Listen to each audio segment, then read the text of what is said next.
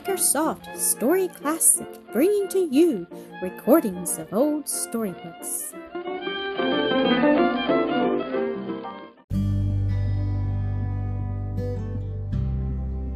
Pine Farm Revisited, The Basket of Flowers, Episode 18. The Count and his family were just on the eve of leaving Eichborg, and next morning at break of day all was bustle in the castle, preparing for their departure.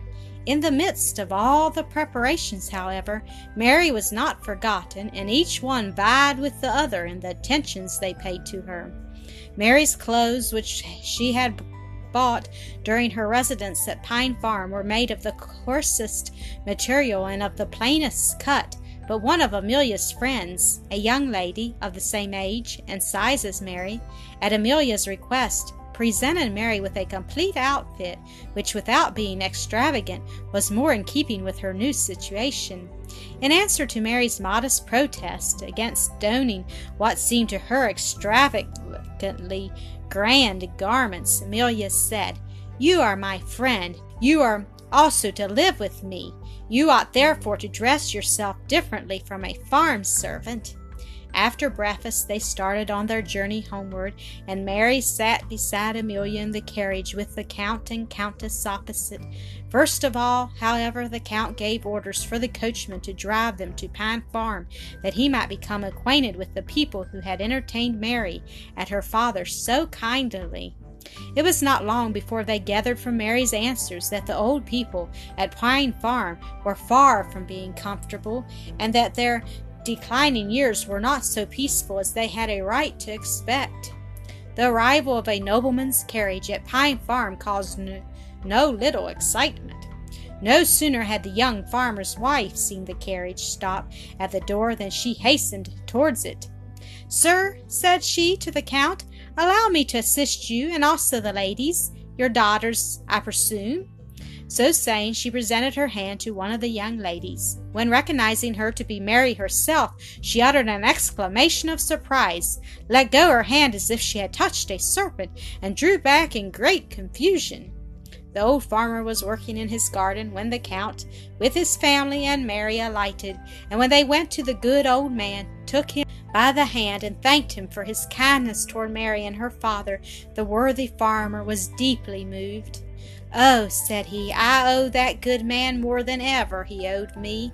The blessing of heaven came with him into our home, and if I had followed his advice in everything, I should have been much better for it at this moment.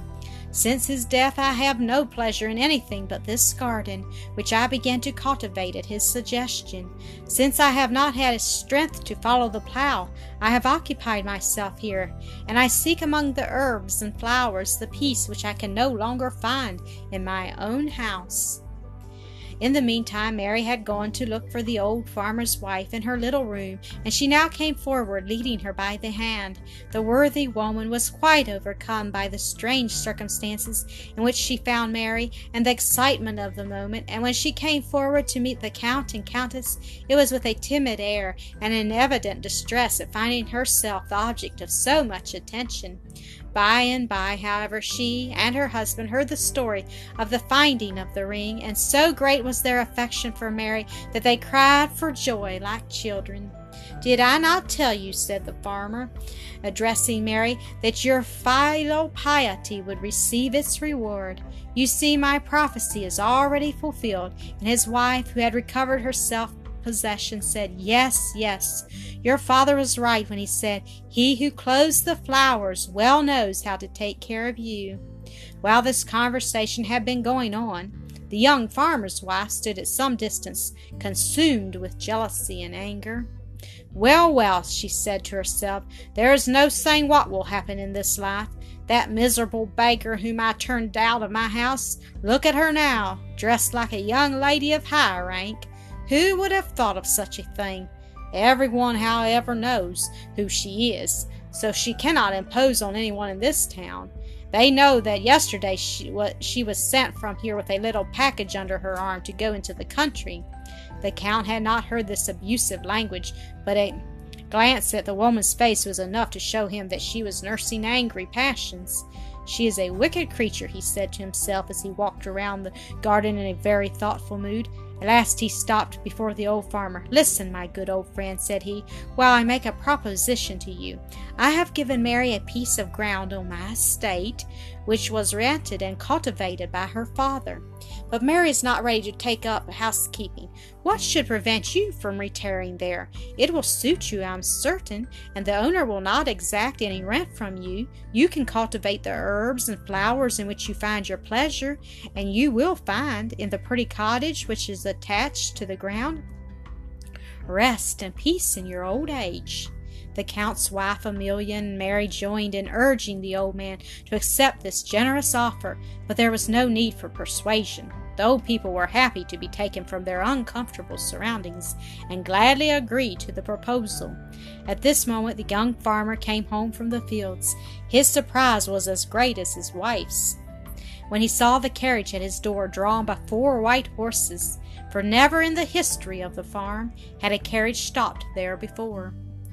When he heard of the proposal which the Count had made to his father and mother, he gladly consented to it, although he was deeply grieved to part from his old parents.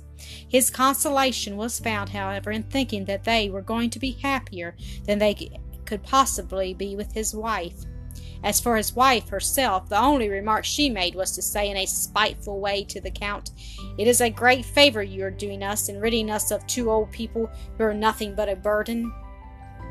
Promising to send for the old farmer and his wife as soon as everything was ready, the Count and his family, accompanied by Mary, now stepped into the carriage and drove off.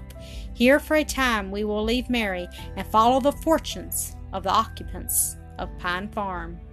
Thank you for listening to another episode of Acresoft Story Classic.